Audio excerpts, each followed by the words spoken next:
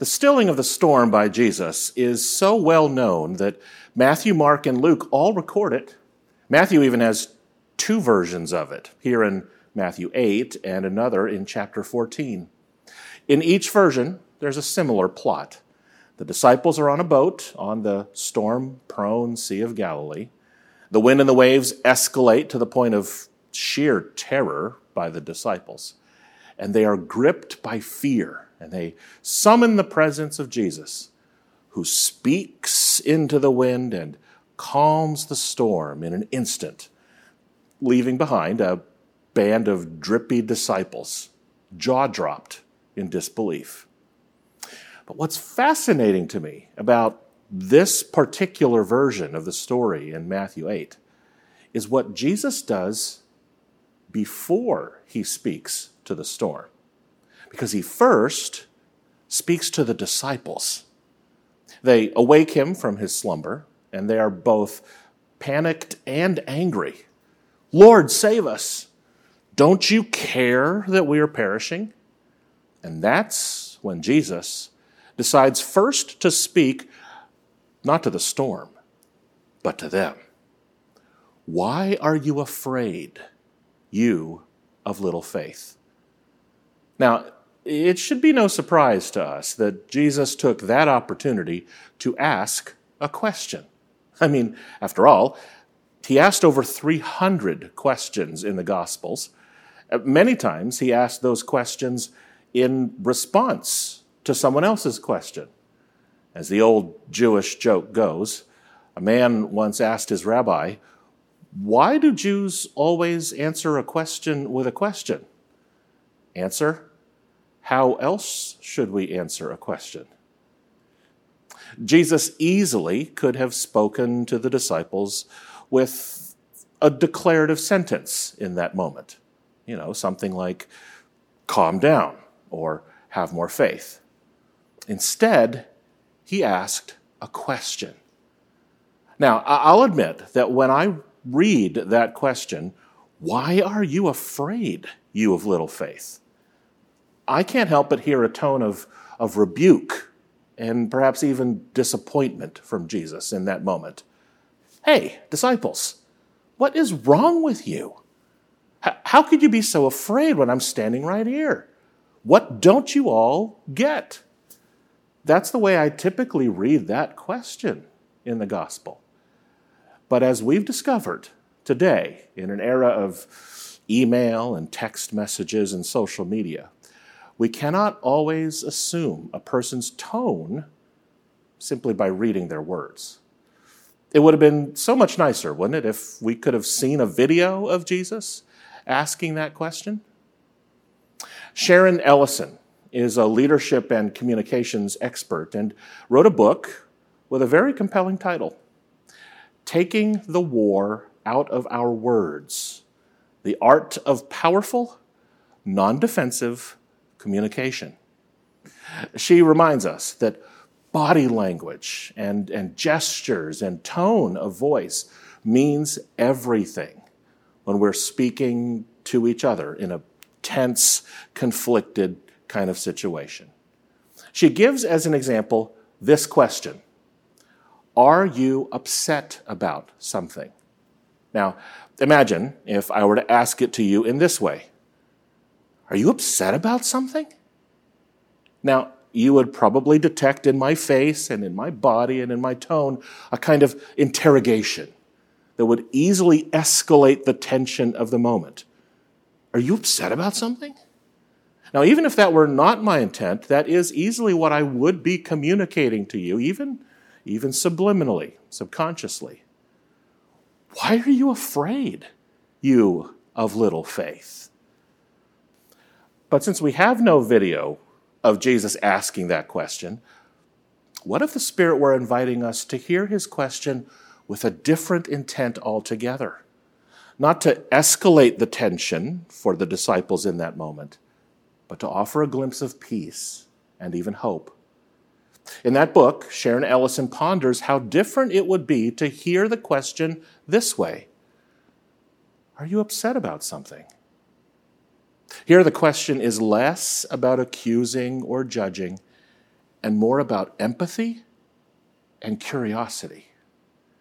Ellison notes that when you look up the word question in a dictionary, the definition most often includes the word interrogation and rarely includes the word curiosity.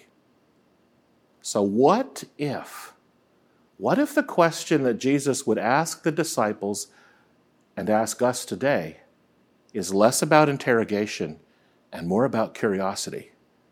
Not, why are you afraid, you of little faith? But more, why are you afraid? Why is your faith little?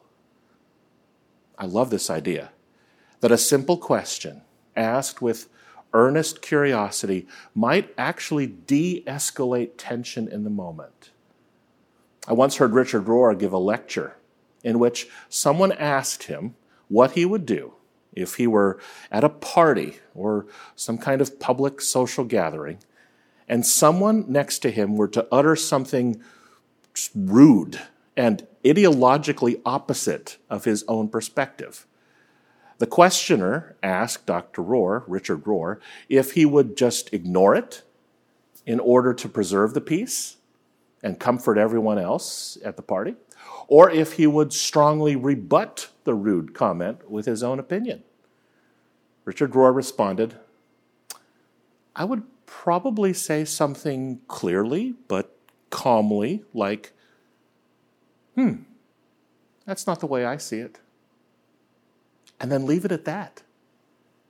That kind of response for Rohr neither escalates or avoids the tension, but enters it by calmly introducing novelty and curiosity. It may lead to more conversation, or it may at least plant the seed in that other person's mind that there may be other ways to see the question.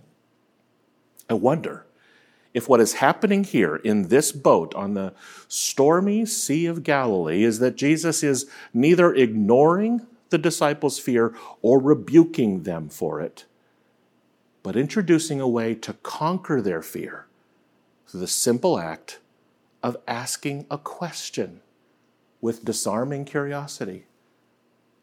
Why are you afraid? What is it that scares you? What do you think is the limit of your faith right now? And friends, what would it be like to hear Jesus asking you those questions in this moment for whatever areas of fear that you are facing today? Imagine Jesus asking you these questions, not to accuse you of not having enough faith, but to invite you to explore the source of that fear, to test its validity, and to learn to rely on what is true, not on the falsehoods that fear would have you believe. The wise Buddhist author and spiritual guide Pema Chodron tells a fable about a young warrior whose teacher told her that she had to go into battle with fear. She didn't want to do that. She told her teacher that fear seemed too aggressive. It was scary. It seemed unfriendly. But the teacher said to the young warrior that she had to do it and then gave her the instructions for the battle. The day arrived. The young student warrior stood on one side and fear stood on the other.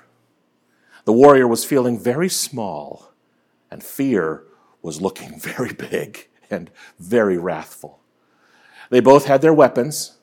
The young warrior roused herself and went toward fear.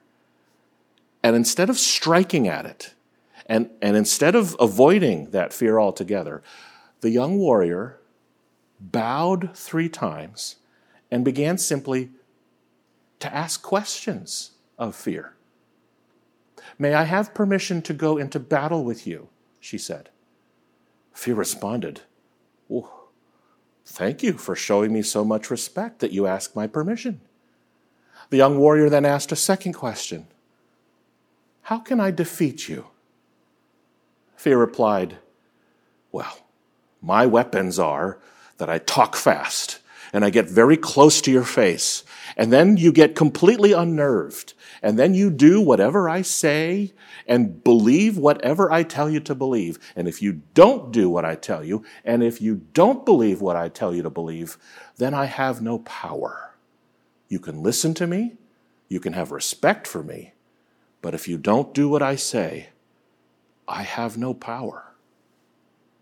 And in that way, Pema Chodron says, the student warrior learned how to defeat fear. I know this season is one of intense fear for many of us. I suspect that whatever the source of your fear is today, you are not alone.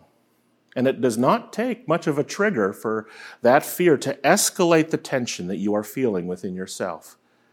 But you can take heart that Jesus comes to you right now, not to raise that tension even further, but to teach you how to de-escalate that tension by inviting you to ask simple questions of yourself and simple questions of your fears. So stand firm right now. Look your fear in the eye and ask, where does your fear come from? What's the earliest memory in your life that is so etched in your mind that you have a recurring tape in your mind that makes you afraid? The next question might be, do you believe that your fear is the truth? I've heard that fear is an acronym for false evidence appearing real.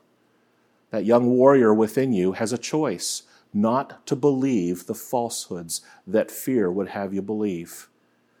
A recent study by the Department of Psychology at the University of Pennsylvania concluded that 91% of the things that we worry about do not actually come true. How about that? Which leads to the next question that we might ask fear. What's the worst that could happen? I mean, I know that many of us are very good at spinning out worst-case scenarios for the fears that we're facing. But as you do, remember that no matter what happens, God will give you what you need to face what happens next, even if it were to happen. God has done it before, and God will do it again. This is the lesson that the disciples needed to learn in that storm-tossed boat that day. Even if the worst thing were to happen, even if the boat were to crash to pieces, even if the disciples were to be treading water, but even if that worst thing were to happen, they would realize something in that moment. Jesus was with them. And the God who parted the waves in the Red Sea, led the Israelites through the Jordan River, saved the ark from the flood waters, and defeated the watery beast Leviathan and Job, that God would still be with them and is still with you. So as it turns out, today's story is about Jesus calming two storms, not just one. He not only calms the physical storms around us, the wind and the waves of our circumstances, even before that, he speaks to the storm within us to show us how to combat our stormy fears through the simple act of asking it questions. Where does your fear come from? Do you believe that your fear is the truth? What is the worst that could happen? And here's the final one. What would you be able to do if you weren't afraid? That, friends, is the future that God desires for you.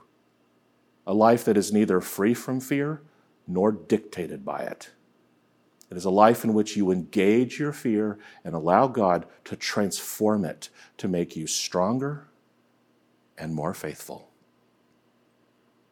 Let's pray together. God, thank you for meeting us amid our fears. Thank you for neither judging nor ignoring our fears, but providing a pathway to transformation. So guide us in our exploration and release of us of what makes us afraid. And remind us that no matter what happens, you are with us and you give us just enough of what we need. We pray all these things In the name of our Creator, Redeemer, and Sustainer. Amen.